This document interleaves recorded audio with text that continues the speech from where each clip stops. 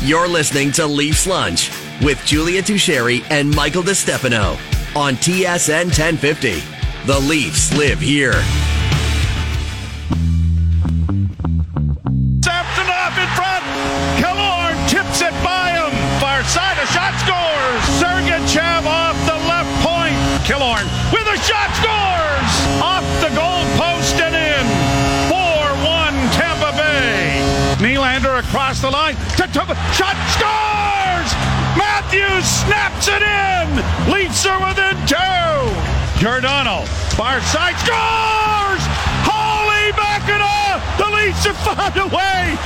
I don't know how that worked, but it did! Matthews gets a tip, and it is 4-3 to Morgan Rielly. Shot from the point, scores! He scores! Morgan Rielly! Holy Mackinac! They tied the game! Over it goes to Willie. Back it comes to Giordano. Giordano shot. Scores! Scores! Mark Giordano scoring! The pass off the wing and the shot from the blue line was deflected right at the goal. But the Leafs win it in overtime. We all know that in this room that the job's not close to finished. We got to refocus, enjoy this one, but obviously the fourth one is the hardest one to win. So. Leafs Nation. It was 4-1, baby. And they came all the way back versus the Tampa Bay Lightning last night to win it in overtime. The reverse collapse, the anti-Leaf win. And they get her done to win 2 in overtime in Tampa. Welcome in Leafs Lunch with Julia Tocheri and Mike DiStefano. Darren Dreger will join us in about 20 minutes. Chris Versteeg, and Cheryl Pounder a little bit later in the show. But holy moly, AB! The Leafs up 3-1 on the reigning... Well, they're not reigning champions anymore, but the guys that went to the Stanley Cup the past 3 years, the Leafs got them at 3-1 right now, coming home to Toronto on Thursday. They got him, and just like Austin Matthews said, which I like, job's not done. The hardest one to win is the fourth one, because they've had ample opportunity to win that fourth game and have not been able to do so. They've gone 10 straight chances to win a fourth game in a series and have not been able to bury the team, and this is an opportunity for them. They'll have 3 cracks at it, but try and get this thing wrapped up as quick as possible, because at some point you just know that, we think that Andrei Vasilevsky is gonna come alive. I mean, what that guy? It's so bizarre. The low level of goaltending that he's been giving us is kind of like we're just not expecting it. Like I don't even know what to say. The fact that the Leafs have 19 goals through 4 games, but one thing is for certain. Austin Matthews arrived in this series. Welcome to the party, 34. Austin Matthews finally had that game where he said, hop on my back, boys. We're not losing this one.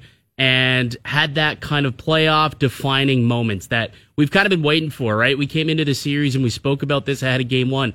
I remember we were sitting up in the gondola doing Leafs lunch in the press room and thinking to ourselves, Austin Matthews has yet to have that, solid playoff performance that McDavid's had. That Draisaitl's had, Makar, McKinnon. He's in that mix of those best players, but he had yet to have that series-defining, playoff-defining moment. I think last night was just that for Austin Matthews. Yeah, it'll definitely be a part of the story if they pull this thing off, AB. I feel really comfortable calling that Austin Matthews' most important game as a Leaf, the most impactful game as a Leaf, because to your point, we've all been kind of waiting. He belongs in that echelon, or we believe he does, with Connor McDavid, with Nate McKinnon, with Cale Makar, with that echelon of player. But he didn't have the same with Connor McDavid, who had that great deep run last year with the Edmonton Oilers. He didn't have that on his resume. And you know what? He still doesn't. Not yet, at least. But that win will definitely be a part of a signature playoff performance package if they pull this off. I mean, yeah, I think pulling it off is definitely, I guess, a qualifier when it comes to that, because there is still one more to go, right? Job's not done, and I love that he said that. He looks like a gamer right now. He's right? Dialed in. He's not smiling in interviews. He's not smiling in post games. Well, they've been there before. He didn't even smile after he got those couple goals. Like he's in game mode right now. I don't know if I've seen this kind of kill mode from the Leafs yet. I didn't say killer instinct because there's no way of saying that until they bag game 4. So we've seen shades of it for sure. I'll say this, Julia. I will say this. There's a little checklist that I think the Maple Leafs are kind of checking off game by game, right? I love this. And this is kind of the exercising the playoff demons checklist, okay? So for me, here's what I have, and here's what they've checked off so far. Okay, the goaltender steals a game that they deserve to lose. And when you look at it, this checklist is very reminiscent because they've been on the other side of all of these things, and now they're finally the team that's doing it, right? So Game 3, Samsonov went into Tampa Bay, stole that game. He was unbelievable, right? And they ended up winning that game, and he was the sole reason why, and they come away with the victory. Check.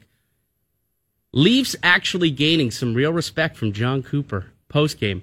This guy has done everything to not credit the Leafs in the last 2 years come playoff round until afterwards, right? Respect in the handshake line, but where was the respect post-game?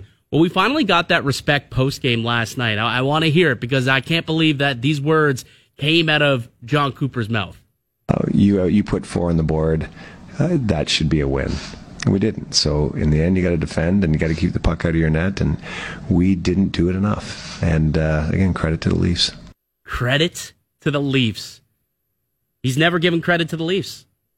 He just hasn't done that over the course of the last couple of years. So finally getting that respect, not in the handshake line, but actual performances in which the Maple Leafs deserve it. Not for the 50 minutes that they played prior to that final 10, but to stick with it and to finally get it done and put pucks past Vasilevsky and win in overtime. Quick note on that quote, just while it's fresh in our minds. Was that a shot at Vasilevsky in this play thus far? I don't think so.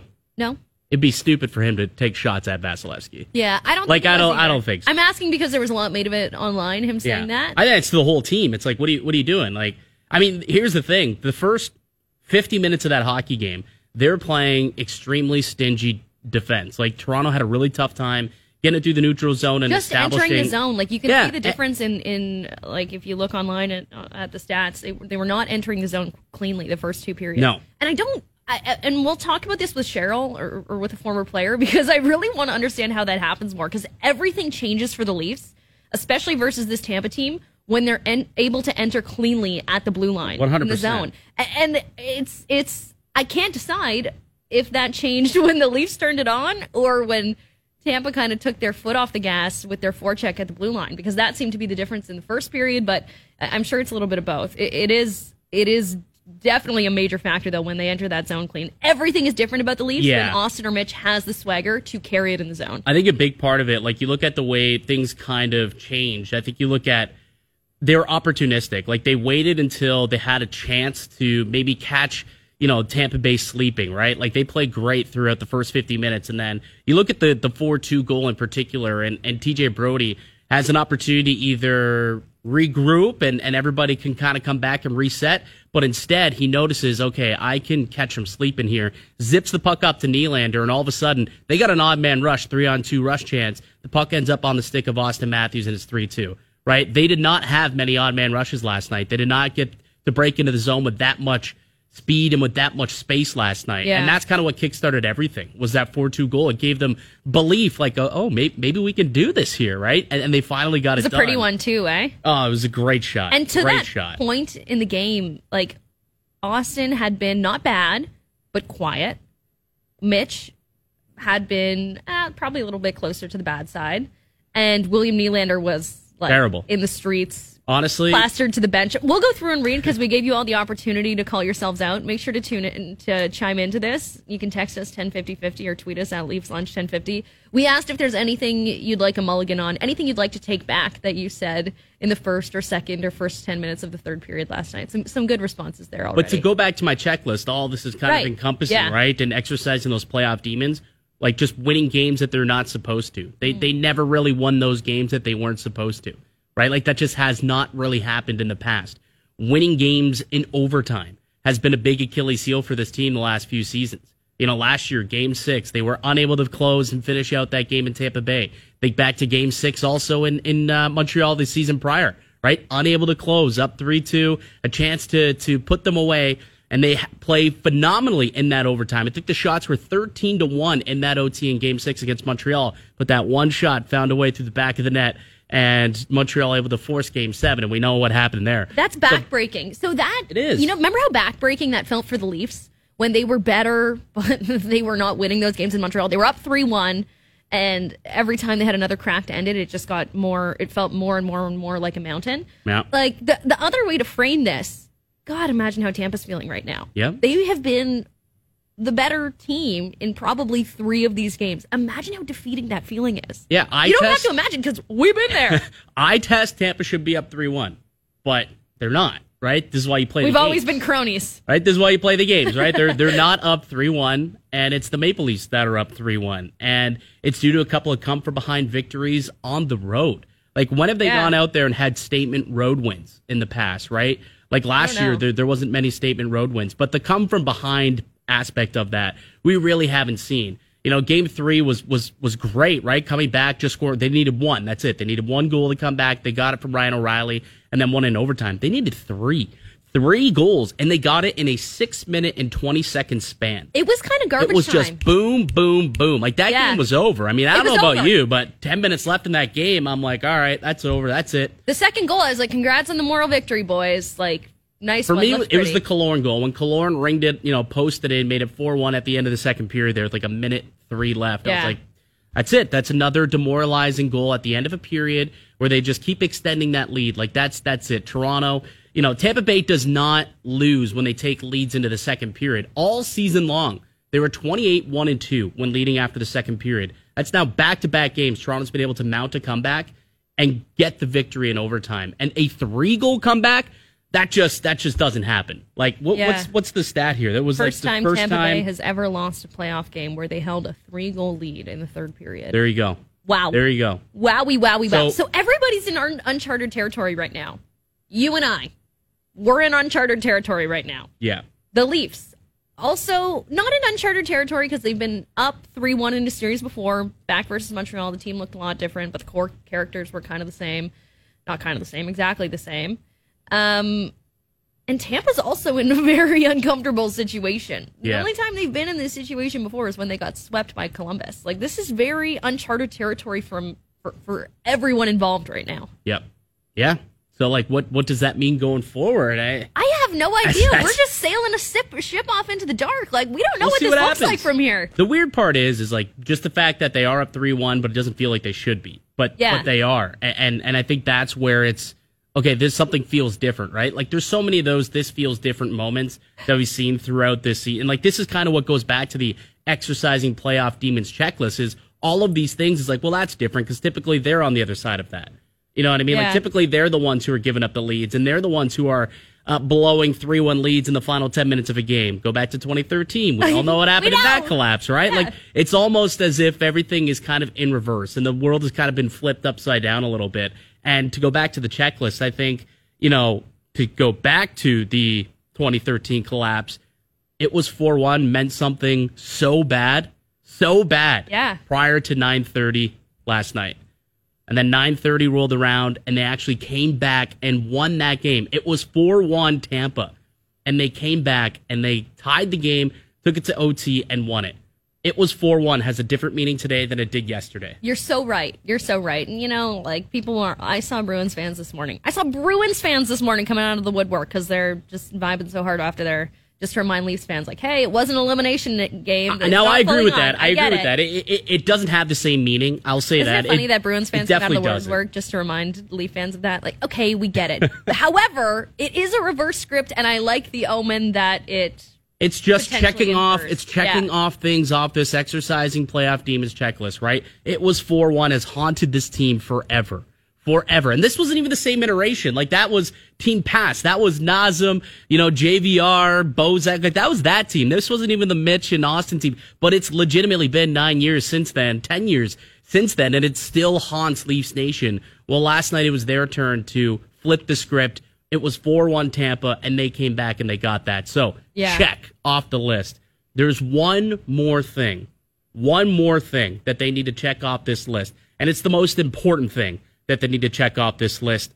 Can they show that they actually have the killer instinct? I think it's been great the last couple of games that they've come back and they've gotten they've tied the game, took it to overtime, and they've put them away. But can they really put them away? Like we said, 10 straight opportunities to advance into the second round, and they've failed to do so. Yeah. They've failed to do so. Can they finally put them away and close the series. That will be the final check off the playoff demons checklist. Can they show that they have that killer instinct and get it done?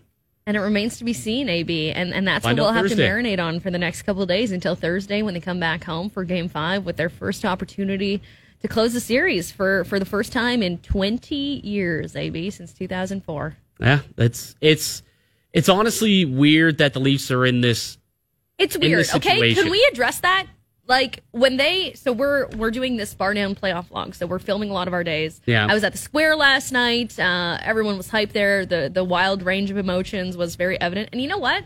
The sun kind of came out for the folks in Maple Leaf Square too. It was such a garbaggio day yesterday, and then it ended up actually being pretty warm down there. But there is definitely a sense of like everyone was elated when they got the goal to tie it and got the goal to win it, of course. But didn't you also sense like a bit of, I don't know what to do with my hands. I don't even know how to act in this scenario because the Leafs have never really been here before. We're also used to being kind of on the other reverse side of it. Yeah. Like Joe Bowen's call kind of said it all to me. Like, I don't know how they did that. There Yeah. is genuinely a sense of excitement, but a sense of Well, it's- uneasiness and maybe a bit of confusion in the Leaf Station right it's now. just because like they played. Not that they didn't play well through the first 50 minutes of that game. There's no ifs, ands, or buts about it. Like they just were not a good team. They really struggled to break into the zone, and they had allowed 4 goals against through the first couple of periods. They were not the better team. They were severely outplayed by Tampa Bay.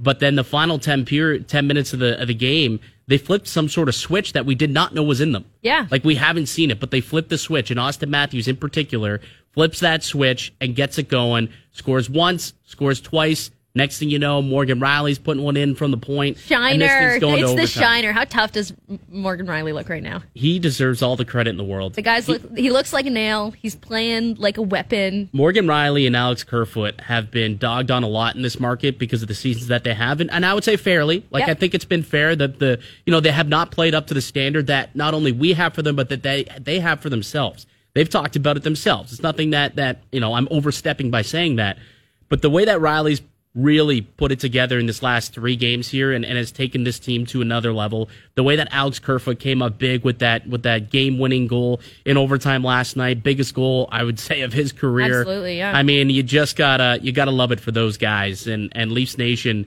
have a lot of apologizing today for the words that have come out about those two over the course of the last 12 months. But Yeah. last night they came up huge. Two for this specifically team. maligned players, you're Yeah. right. Morgan Riley, longest tenured Leaf. We sang his praises yesterday, but Alex Kerfoot, too, a guy who plugs a lot of holes for this team whenever Sheldon Keefe needs a hole plugged.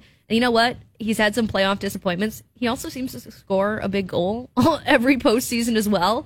So it was nice to see him enjoy that moment. We're just missing a Justin Hall overtime winner to complete kind of the trifecta. Hey man, it of was maligned Leaf. Justin Hall who kind of put the puck on net, and You're right. I mean, like Justin Hall's shooting too. No, That's it another wasn't thing we hate. gotta It was, get into. it was just more of like a trifecta. I know, of completing the circle of maligned I know Leafs. what you mean, but we do got to get to something that Derek Lalonde was talking about, former Tampa Bay coach. We'll talk about that in a little bit, and how maybe they found the book on Vasilevsky. I think it was a really interesting comment. We'll dig into that a little bit, maybe with Darren Dreger, who's going to join us on the other side. Christopher Stieg also going to join us, as well as Cheryl Pounder in the 1 o'clock hour. I'm Mike DiStefano with Julia Tocheri. Listen to Leafs Lunch here on TSN 1050. Obviously, I'm very hopeful that we look at it as a sign, a positive sign of the spirit of our team, what we're capable of, what we can overcome, and just that it feels different. Lease Busters will get you out of your car lease today. It's as easy as pie, a piece of cake. Avoid penalties and early termination fees. Visit leasebusters.com. That was head coach Sheldon Keefe. The Leafs stayed in Tampa last night. Day off from team activities today.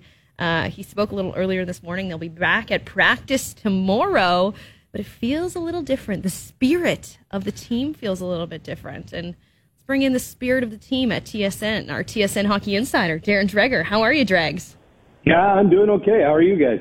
We're great. You know what? We're great, but we're admittedly feeling a little bit confused and great at the same time. Leafs have never really been in this spot before. It was almost a feeling of elation and shock when they came all the way back and tied it. But you heard Sheldon Keefe there. He says it has a bit of a different feeling to it this year. I know this is a bit of a general question, but do you kind of have the same aura, feel the same aura about the Leafs right now?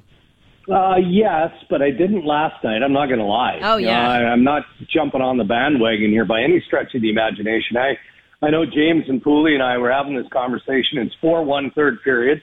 And, I just blanket said, hey, there's no way Tampa Bay is going to gag on a 3-goal lead in third period at this point. Then you get to 10-19 and left in the third period. Matthew scores the wrister on a real nice play by Nylander and Marner, and you're like, okay, well, it's going to be a fun conclusion. Still didn't think that, Tampa Bay was going to give up the 3-goal lead. Then comes the power play and an all-world deflection by Austin Matthews, and it's 4-3, and you're like, okay, wait a second. Mostly because of the principal pieces in play from Toronto's standpoint here, right? It was like Matthews decided, I'm going to take this game over. We have time here. We've got half a period. Let's just chip away and get this done. And they did that. And he obviously couldn't do it alone. Marner had a tough start to the hockey game. Fantastic conclusion. Nylander takes that ridiculous penalty, which Tampa Bay Lightning scored on. Again, a strong finish. And Morgan Rielly is just kind of unfolding as one of the top playoff stories in this opening round. So, yeah, you have to believe now because they proved that they're capable of digging themselves out of a hole. And maybe that's just a sign of maturity. Now let's see how they drop the puck, though, in the next game on Thursday. Because they've got to learn to start on time. I know that's cliche, but Tampa Bay's not giving up by any stretch of the imagination. If Toronto starts the way they finished with that sort of pressure, that sort of commitment, then they'll win the game and they'll win the series. Yeah, I mean, it's night and day. You look at the first 50 compared to that final 10 minutes and how much they really controlled things even into overtime. It was, they came out with an all-out attack and said, screw it, we're going to try and win this thing, and obviously they did. That being said, though, Dregs, I mean, to your point, 3 of the 4 games, I think guy test and analytics would tell you that Tampa Bay's been the better team outside of, I guess, Game 2 where Toronto came out, again, with a hot start and then built upon it. Like, would you look at that as a positive or a negative thing? Like, they're winning, but they haven't looked good doing it. Like, is the sustainability become a concern? Can you afford to play this way? Eventually, you think Tampa's going to, buckle down and not let them get back into it? Right. And honestly, Mike, that's what I expected last night. It's surprising to me that a team of that level of experience, the championships that they've won, just everything, the veteran savvy of the Tampa Bay Lightning, if they would have let that game get away from them.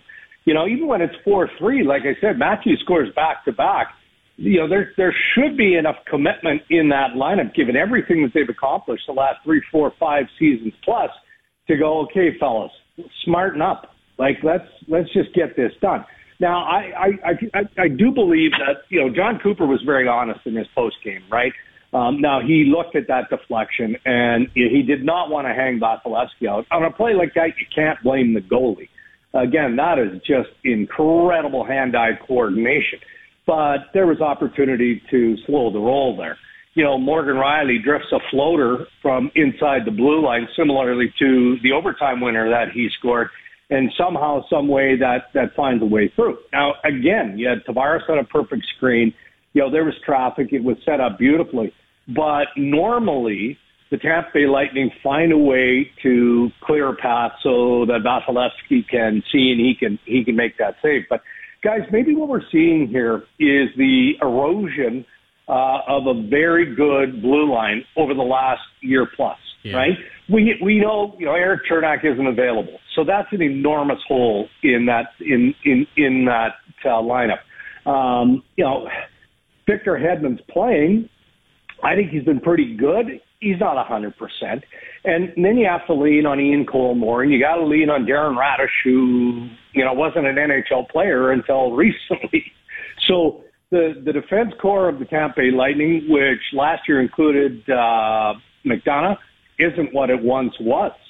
So maybe Toronto has just found a way now to wear them down. But again, repeating myself, let's see how they start the next game.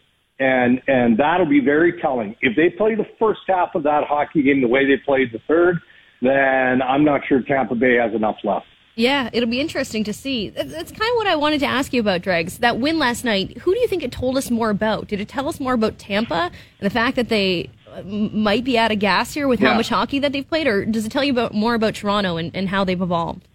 Yeah, for me, it's more about Toronto because I'm not ready to write the Tampa Bay Lightning off just yet. I'm not going to disrespect what they have accomplished and, how good this organization is top to bottom. But Toronto answered the call. They did. And my son reminded me earlier today, he's just a card-carrying Leafs fan. And, he worked last night. He's on shift work. So he sent me a text before the start of the game basically telling me, don't text me anything. I've shut off all my social media. I'm recording the hockey game and I'll watch it when I get home. Oh, my gosh. So it was killing me post-game not to say, okay, well, watch it until the end. Because I'm like, don't close up shop after 40. Yeah, he works till midnight. It's gonna be 4-1. He's gonna be mad at the world and shut it off. But this morning he comes alive and he's, I said, you stayed till the bitter end or you went to bed at 4-1? No. He's like, Dad, this group is different. He goes, they're never out of games. And I thought about that, and if that's true, and that's just not a card-carrying Leaf fan acknowledging an incredible comeback last night, then maybe there's something to it, right? But they still have to prove it. One game for me doesn't prove it, but it does provide some evidence. And look, coming into the series, we talked about Austin Matthews maybe having to throw the team on his back for a game and maybe own the series. Well, he hasn't owned the series, but he did in a way throw the team on his back last night. So let's see what he's capable of now moving forward. And, if they're fortunate enough to win the fourth game to close the series, great. But then you've got the next challenge, and that's likely going to be the Boston Bruins. So there'll be yet another opportunity for Matthews and company to prove their level of maturity. With Darren Dreger, TSN hockey analyst and insider. Yeah, that was definitely the statement game that I think everyone's waiting for his entire career. Like, he just hasn't had that moment where it's like, okay, Austin put the team on his back and drove him to victory. Like, we've seen that from McDavid, Makar, and, you go down the list of all these terrific players that are around the league. I thought last night was a chance for him to do it. The other guy who hasn't quite done that yet, but who I believe, can do it based on what we saw in the regular season is Mitch Marner. Like, I know he's technically leading the NHL with 10 points so far through the series. It is bizarre, but I think that even he's got another gear that he can get to. And if that happens, you got both these guys firing on all cylinders. That's good vibes for the Maple Leafs. I agree. We had a pack, and look, we don't purposely watch series very closely and identify everything negative.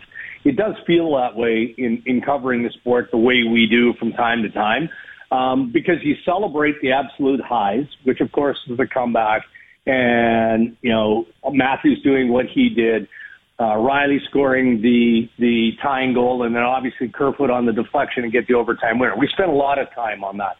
But we had packs built because of the way the game was trending when it was 4-1. That wasn't so pretty, right? It was a collection of Mitch Marner turnovers. It was the ridiculous, Nylander penalty that led to Tampa Bay opening the scoring. And there were other aspects to it. But maybe that's all part of growing and developing. It's a high-pressure situation, and you're playing against a perennial Stanley Cup favored team in the Tampa Bay Lightning in a market that doesn't use microphones, they use megaphones. Like, these guys hear about absolutely everything, and 9 times out of 10, everything isn't good. It's bad. So for me, it's more about how they came together when it mattered most. Not what they did earlier in the game that led to some bad plays. Honestly, guys, you saw the game. You watched closely. That first period, were there any clean entries? No, that's what I was saying, Couldn't get through. It was painful. Yeah. They couldn't get the puck through the neutral zone, let alone into the offensive zone. And you're talking about world-class talent here. Now, you do have to give credit to, the structure of the Lightning and all of that. But, man, we've seen Mitch Marner and company just disembowel defensive structure over the course of the season. So he found a way. However, whatever they said in that second period intermission must have been impactful. Must have been. I mean, O'Reilly talked about it in the postgame, just how positive and how calm everybody was. Nah, come on. There had to be more to it than that. Had to be more to it than that. I'm not saying that somebody blistered the walls and lit a fire under everybody, but, maybe it was 1, 2, 10 of them stood up and said, boys, we're not going out like this. We're not, come on. Let's get playing. Let's stop squeezing the sticks here. Let's play the way we can play. Let's not give the puck up after a split second. Let's make smart, executed plays. And they did that in the third. Well, and based on the postgame, it sounded like, not that they were giving up, they thought they were going to lose the game, but, they figured, okay, let's at least have a strong finish to the game and not play the same way that we had. And, I mean, it ended up turning out to be a great victory, obviously, with them coming back and mounting that.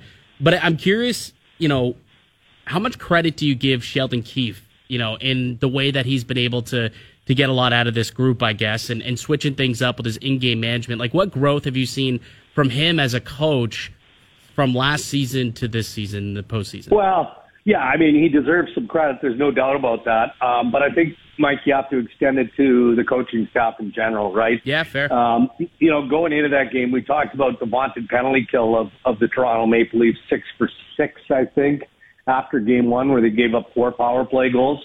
Well, that's Dean Chenoweth, who manages the penalty kill. One thing that I believe Sheldon does is he enlists his associate and his assistant coaches. He wants their feedback. I mean, in-game adjustments are just that. That's a big part of coaching. At the end of it all, it is the head coach that makes the final decision. But, he's not a mad scientist per se. He might have gut feelings on what he's seeing from one player, and maybe that player connects with that player. You've got chemistry and away you go. He did make some pretty unique changes in that second period, right? When he put Marner with, I think, was it Tavares and Nye? Yeah. And then he had O'Reilly with Kerfoot and I think Achari at one point. And then Achari ended up scoring a goal and breathed a little bit of life into the game. So in that respect, Sheldon and the coaching staff 100% deserve credit. And I'll tell you what, he's not coddling Matthew Knies, but he is giving Matthew Knies slack in the rope, right? And this kid is a gamer. He's physically unafraid, and that's so key. As Sheldon Keefe acknowledged in the regular season, at the end, he handled the pace as soon as he jumped from college hockey into the NHL. That wasn't an issue. So it's the other subtle things, right? But how many times do we see him now drive the net or make plays, or last night save a goal? Yeah. Anthony Cirelli was there to tap that thing an inch and a half over the line, if not for Matthew Knies, who is showing, hockey IQ and defensive responsibility. This kid is really, really good.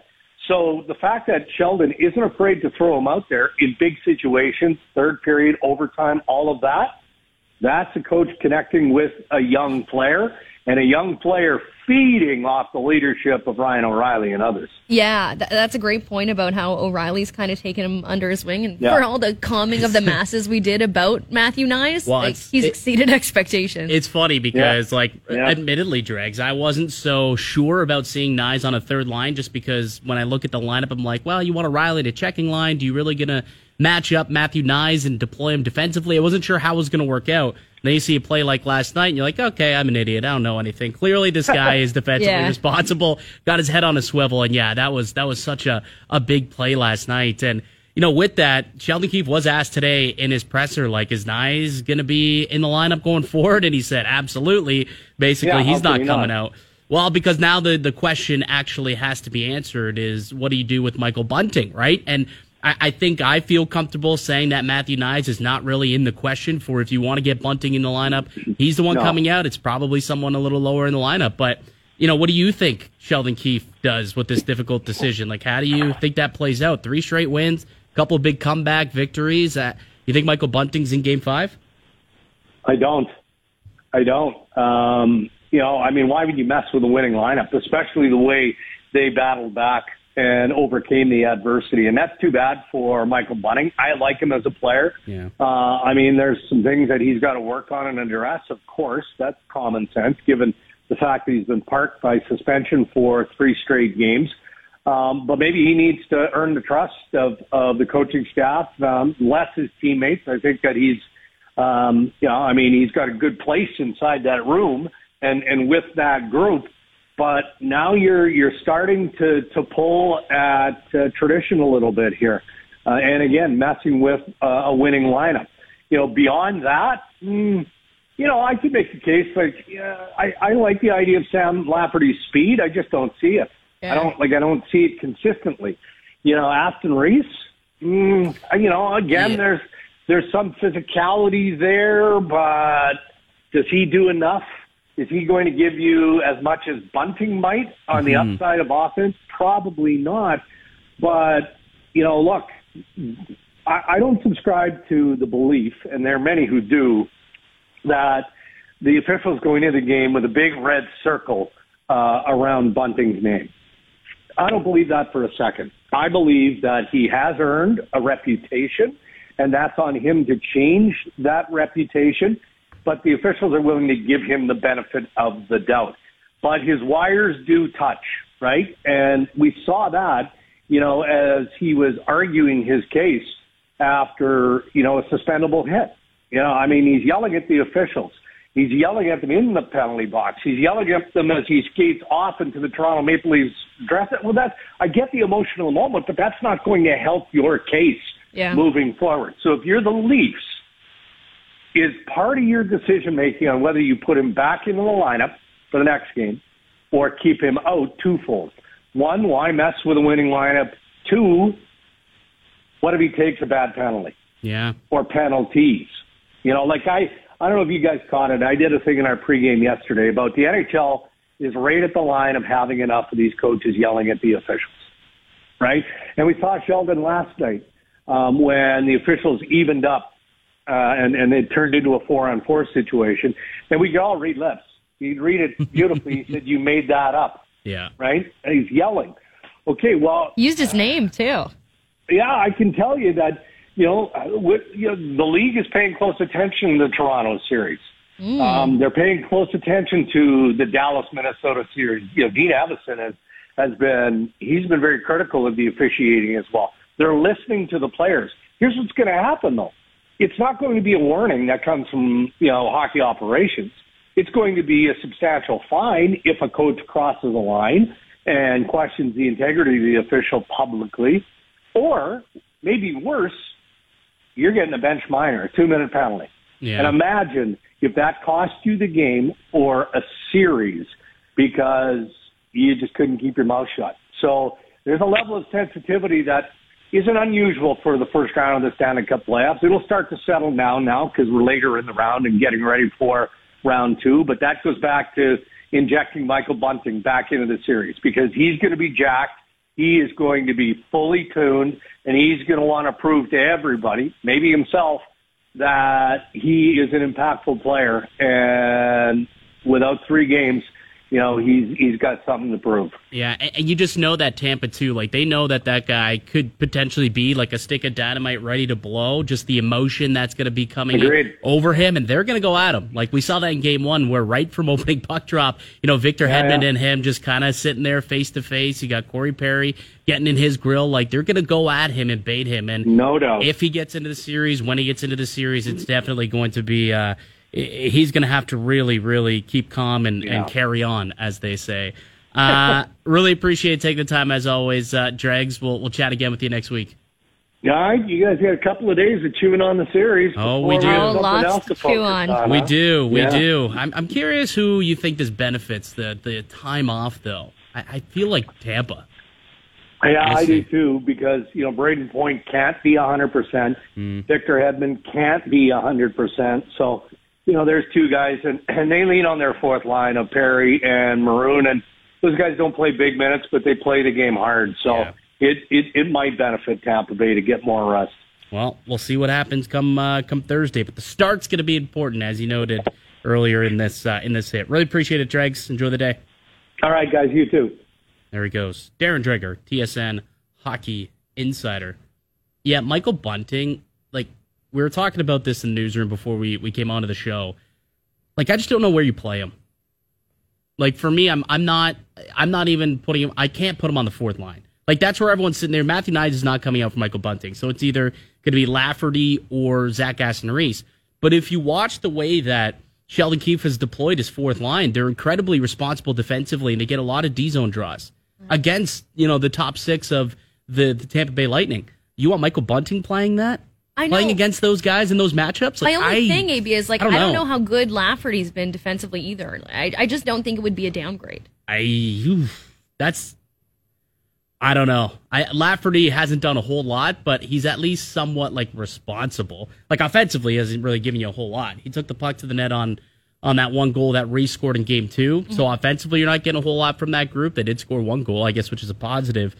But I would rather go with Lafferty as someone who has a track record of success in his own zone as opposed to Bunting, where the track record, not so good. Yeah, you're right. So, but we'll see. It's a tough decision. Obviously, Michael Bunting's been a big part of this team for 2 years.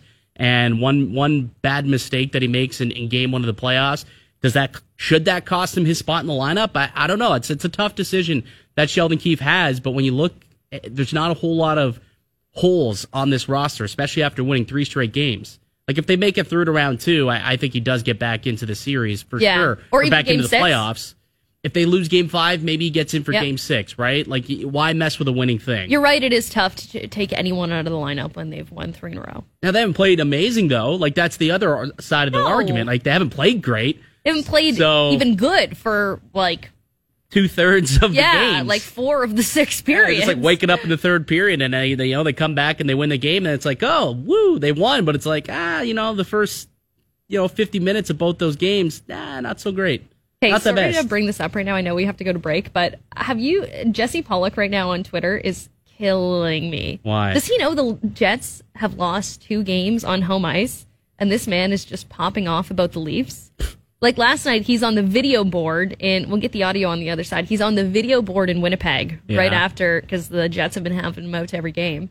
He's on the video board in Winnipeg, and he goes, I just saw the Leafs came back against the Lightning, but we know they'll find a way to choke that away. The Jets just choked away 2 games on home ice, and Homeboy's on the video board talking about the Leafs. Oh, Jesse, we might have to get him on the show. We might have to chat with him at some point today. We'll see where he's at. He's in the Peg. I know the service isn't great there from what we've heard, but we'll see if we can get him on. All right, so maybe Jesse Pollock at some point today, and we'll definitely have Chris Versteeg, former NHLer, and Cheryl Pounder will also join us in the 1 o'clock hour. I'm Mike DiStefano with Julia Tocheri. Listen to Leafs Lunch here on TSN 1050.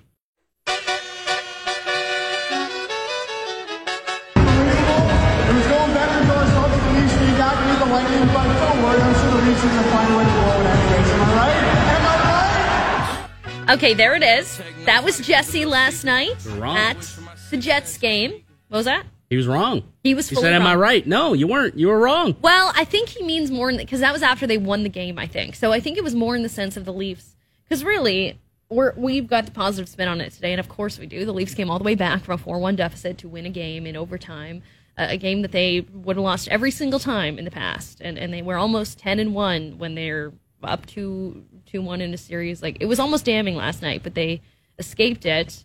I think Jesse's more pointing to the fact that it's interesting the situation the Leafs are in because they have the opportunity to, exercise the demons, get them all out of the house, or have the most heartbreaking collapse ever. It's going to go one of 2 ways. Man, it's there's a power ranking here of heartbreaking collapses.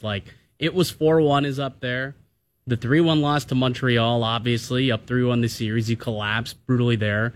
And, when this year feels so different, the vibes are at an all-time high. For some reason, against Montreal, the vibes weren't that high. It was still, there's no fans. You're right, so maybe that was it. Blown up. It was so bad in that first game. He was out of the series. But, this year, it's this feels like the year. If it gets ripped from Leafs Nation, this will sting. I have bad news. You just put that on a tee for the guy on the phone right now. Steph has cold called Jesse Pollock. We have him on the line from Winnipeg, where apparently they do have cell phone service. Jesse, are you really there? I'm actually here. I've been battling with some service in the actual arena, though. I'm not going to lie, but I'm at my brother's house right now, so everything's good. What happened last night, buds? Oh, my goodness. Okay, look, I'm just going to break it down honestly as a Jets fan right now. I'm actually really proud of our team because all about those moral victories, eh? Well, think about it. We're not this is not really a playoff roster that we're pitching out right now because we're missing 4 key players on our team. I mean, I'm not trying to make excuses, but come on. Josh Morrissey, our best defenseman. Mark Scheifele, who's one of our best forwards. Nikolai Ehlers, one of our best forwards. Cole Perfetti, supposed to be a great guy who'd have a next level of scoring for our team. All out. And you have guys who should not be playing nearly as many minutes as they have been playing, are playing tons of minutes and doing a great job, by the way, because the fact that we're still even competing with Vegas right now says a lot about the compete of this team. But come on, it's imagine if the Leafs we're missing Morgan Riley and William Nylander and Mitch Marner and those guys are all really comparable to the Jets' best players. Oh yeah, I mean they are. But... Hey, no. All I'm saying is if you look at Ehlers statistically, almost a point per game guy this year. Mark Scheifele, same case. And Josh Morrissey was our best defenseman, better than Morgan Riley, and we're just, I don't know. It sucks because this could have been I think that the Jets really could have handed it to Vegas if we were healthy. But look, that's just the nature of the game. That's playoffs. And as much as we can use it as excuses, it's just part of the game, and it can happen to any team. Yeah, it's tough though to go home, drop 2 in a row at home in the whiteout. But I do gotta know, we're here. We played the audio of you on the jumbotron at that game yesterday. What was going through your head where you felt like you had to take a shot at the Leafs there? Well, I mean, me and my brother were keeping track of what was happening during the Leafs game, obviously, and then we see what happens. See how it ends, and I'm devastated. And I go downstairs because I was supposed to be on the jumbotron, and they had no idea. I just told the person who was interviewing me before. I said, "Hey, do you think it's okay if I do that?" And they said, "Yeah, I don't see why not." So, I just had to say it because it's amazing how many people in Winnipeg also hate the Leafs, but it's also amazing how many people in Winnipeg love the Leafs. So it fired up the crowd, I think. Yeah, it fired up the crowd, and everyone knows it's just in fun. It's all in good fun. I've been getting attacked pretty hard on Twitter, actually, which is a joke. Twitter can be a violent place. But no, it's all in fun, and as happy as I am for you Leafs fans, I gotta say it would actually be the funniest thing of all time if you lost 3 straight. But I don't think it's gonna happen because I don't really believe in Vasilevsky right now. Something's going on with him. He's looked brutal in the series. Guy can't stop a beach ball right now. So I don't know. I think the Leafs should actually have this one, as much as it pains me to say, but they'll be in for a great series with Boston. I think Boston's on a mission right now. I think Boston's going to go all the way, but we'll see what happens. We'll see what happens. I mean, there's a stat out there today that the Leafs have lost 10 straight with a chance to close. Second most in the NHL is an active streak. Chance to close out the series. They've lost 10 in a row. The Jets, first. They've lost 13 in a row. With that, we got to go, Jesse. Really appreciate taking time to join us. It was very nice of you to have a good one. Have a good flight home, Jesse. And there he goes.